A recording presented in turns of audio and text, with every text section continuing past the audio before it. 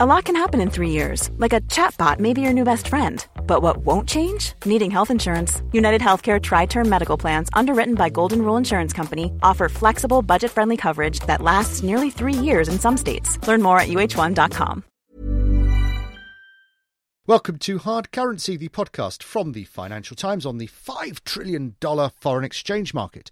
I'm Roger Blitz, and this week's events are steering us away from currencies to look at the broader market as we digest the sell-off in equities, their recovery, and what the week's events mean in the medium term. With me is Max Kettner, cross-asset strategist at Commerzbank. Max, the first question. Give me the adjective that describes this sell-off. Lots of people have said it's a shock, it's a massive decline. What best sums it up? I think healthy is the word. Probably surprisingly, but I think it's quite healthy. Even though the decline might have caught some investors off guard, obviously. But when you look at the characteristics of where particularly developed market economies are, you know, the 9th or 10th year of the cycle, whatever way you want to define it. So on any kind of metric, quite late cycle characteristics, and yet we had 1 or even 2 years of unprecedentedly low volatility, low market moves or low magnitudes of market moves, be it on rates, equities or FX markets over the last year and a half. This low volatility, it was an instrument. It was a crafty instrument to get people to take profit on something that really, people were saying low volatility cannot be so low for so long. And so it's proved. So is it good that the market has cleared out that low vol environment? I think it is good because it finally ties together, I think, the macroeconomic environment that we are in with the market environment, because that was disentangled and that was disconnected for too long. Right now, I think, even if some people fear more volatility to come, I think it's going to normalize probably in the near term and probably going to be a little lower again. So I wouldn't bank on like extremely rising volatility levels yet. But right now, what we do see is a bit of normalization and tying together the economic development, economic environment with the market environment. So what's going to happen to equities? Have we had the top in equities, or can they continue to rise? I think they can. So when you look at the equity market, historically, I think even if you accept you're at a later stage of the cycle, you can still continue to go up. So you can still continue to buy equities. Just not so fast? Exactly. No. Just not that fast. And I think it's not surprising after a year where you had, some sectors had gains of 40-45%, like in 2017, to say, well, that's probably not going to happen again in 2018. Single digit? Probably single digit or high single digit. That should be around the base case, and it should come with less of a trending market, maybe more trading opportunities such as we have at the moment. Whenever we get a market jolt, I suppose was what this week really was. People ask, could we see it coming? Was it predictable? You were thinking it was going to happen, didn't you? We did to an extent. So we said in January, look, I think we titled our January update, a monthly update, reducing equity exposure on rising investor complacency. It's gone too far. Which is, exactly what happened right now. But in hindsight, we didn't do that enough. So I think that may be also what some people have done, but probably the market, as we were also surprised about the magnitude and the extent of the decline. Yes, but has the correction, I suppose, gone far enough? Is there more room to retrench? Look, I think it's for a fundamental analyst, it's probably not reasonable to say, look, the bottom is in 2.5%. 2.5% territory. I do see the risk that particularly next week's inflation data in the US and some real economic data in the US, that they will be slightly better than expected, particularly given favorable base effects in the US and also the favorable dollar depreciation, which is strongest in January and February. So that could be, at least on the month-over-month figure. Well, let's look at inflation a little bit deeper, because that was the trigger for this correction this week, wasn't it? It was last Friday's wages data out of the US, which surprised on the upside. And actually last Friday we were starting to see a sell-off in equities, which was obviously accelerated on Monday. Are we right to highlight it as the trigger purely and simply? Or is it more to it than that? Yeah, I think with these kind of events, it's seldom ever, sort of August 2015 style where you say, well, that was China. In that instance, I think it was a mix of technicals. First, we had a couple of technical averages, such as 50-day or 200-day average broken, which, average in what, sorry? Average in prices, in equity prices. Right. So some equity indices were breaching technically important levels. Yeah. So that might have contributed. It was also the inflation scare. So the fundamental picture is probably the inflation scare that you saw from slightly higher inflation reading and then slightly higher wage growth in the US. And then on top of that, you have these, the volatility target strategies or risk parity strategies, all these kind of fancy quant strategies these days, which are essentially, highly geared run a highly geared fixed income exposure, which obviously in those kind of environments can prove quite dismal. To the listener who might have thought that the great financial crash had ended all these fancy instruments, it might come as a bit of a shock to know that not only were they still here, but there are still plenty of them in the market. Do we still need to see those eliminated, or we'll always have these quite exotic instruments to make people try and make money in ways that aren't, if you like, pure and simple market behavior?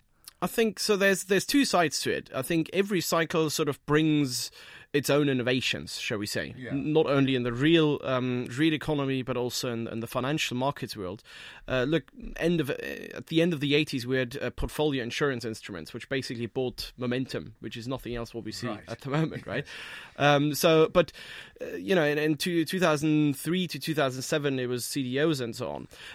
I think it ties together with the environment that we had from, let's say, particularly 2011, 2012 until now, and then magnified from 2014 to until now, the very low yield environment where a lot of investors said, look, I've got a 4-5% yield target. I need some yield enhancing strategies. Yes. And these kind of strategies oftentimes typically are these kind of, yield enhancing strategies sometimes. So they are here? They are here for a reason. It's not only, it's you can always, in hindsight, you can just say, look, this wasn't justified, but given where let's say the central bank environment, given where the yield environment is, it kind of is justified given what kind of targets those portfolio managers have. Okay.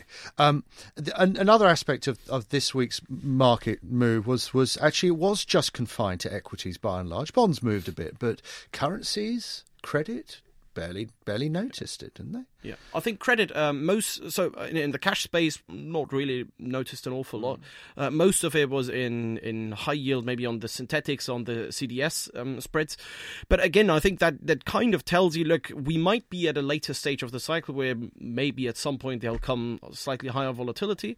But if credit does not sell off and does not sell off even more than equities, it is an indication that we are not there yet. It is an indication that this is by no means the end of the world yet. Yes. We didn't quite finish off our chat about inflation.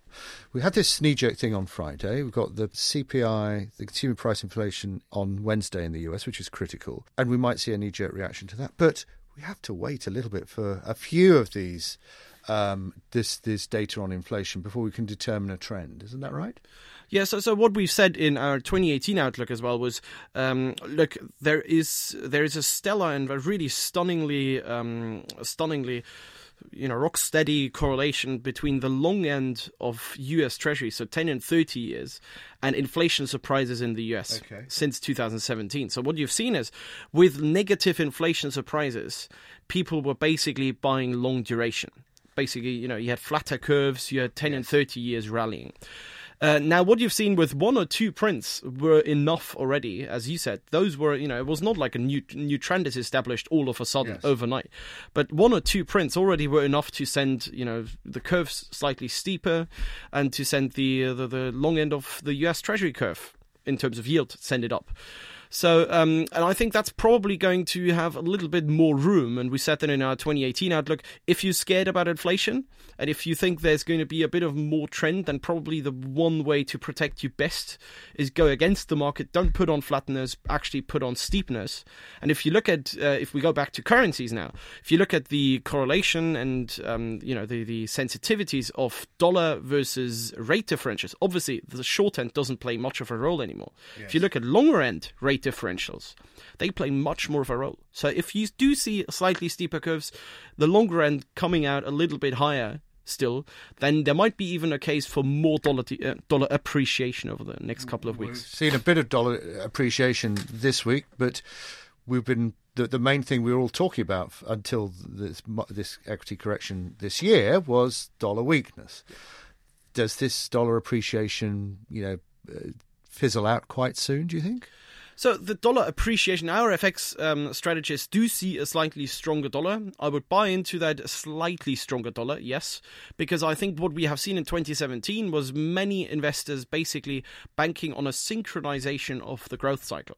So just to highlight what I think everybody's growing. Exactly, everybody's growing at sort of potential or slightly more than potential growth. I think what has happened in 2017, and that has driven large parts of the dollar weakness, was you had the US economy at a later stage of the cycle, and it was widely accepted that you had the other economies basically lagging. Those ones were catching up in 2017. The US is stuck at a later stage of the cycle, not yet overheating. So the other ones, as they catch up, also so do their currencies. And that, I think, drove the dollar weakness. I think this is slightly going to change in 2018. We're going to find out there is more divergence across the global economy. It's not that synchronized. You don't think the policy normalization is going to be everything? I don't think it's going to be a global be. Phenomenon. Right. And with that, if there is more divergence, if there's more, let's say, disparity between global growth, between different regions, different countries, with that, there should be more, strategically, there should be more dollar strength in store then. Dollar weakness until mid-year, then probably strengthening towards the end. Hopefully. Bank of England, Max, we can't finish podcast without talking about the Bank of England. What did you make of the hawkish tone, which really took the market a bit by surprise? It took the market by surprise. It took me by surprise. I think from a growth perspective, the latest data that we have actually indicate there is an increasing divergence going forward in terms of growth with the Eurozone, and not particularly in favour for the UK, but more in favour for the Eurozone. So why is Mark Carney so upbeat? It's, maybe he's saying, look, with fewer news on Brexit and fewer distracting news on the Brexit negotiations, we have more time to concentrate on economic fundamentals. And we now can say, which aren't that great, but also not that dismal. So maybe you can say, look, we do not need that kind of massive degree of accommodation. Yes, fair enough. But would I bank on a May rate increase already? I'm not too sure. I think what the market has done today, I think it's like priced by 60-70%. It's up to 70% in May. It's a bit too much, I think. So I wouldn't really bank on further sterling gains from here. I mean, of course, Mark Carney has talked up the idea of rate hikes. He soon might be having to talk them down again. So it's, we don't know what is going to happen with Brexit negotiations. Obviously, the news flow, if not supportive, but it has become slightly less dismal relative to 6 months ago, but I wouldn't call it supportive by any means. So it remains a highly politicized issue, I think, and the Bank of England could find itself easily in an environment, in a situation where they say, well, we'd like to focus on economic fundamentals, but actually politics don't allow that. Just finally, Max, after this week, is this increased volatility, going to change how central banks view their rate paths, or are they just going to ignore it? I think largely they're going to ignore it. If anything, maybe the Fed can take it up, but I think that won't really change the rate path. The ECB won't really take that as an excuse, I think, because when you look at Eurozone inflation, we still look for Eurozone inflation to be surprisingly weak, particularly in the first half of this year, particularly the first maybe 4 months. That's because of some special effects and also because of the stronger euro. If that comes into play, then the ECB is anyway kind of boxed into a situation where they can't really be too hawkish. So they won't really need the volatility increase as an excuse. Yes. Okay. My thanks to Max Kettner of Commerzbank. So after the market excitement of the week, things are feeling a bit calmer, but are they about to get turbulent again? Next week is that all-important inflation data out of the US. Hold on to your hats and join us again for Hard Currency. Until then, it's goodbye. Hey, it's Danny Pellegrino from Everything Iconic. Ready to upgrade your style game without blowing your budget? Check out Quince. They've got all the good stuff, shirts and polos, activewear, and fine leather goods, all at 50 to 80% less than other high-end brands. And the best part? They're all about safe, ethical, and responsible manufacturing. Get that luxury vibe without the luxury price tag. Hit up quince.com/upgrade for free shipping and 365-day returns on your next order. That's quince.com/upgrade.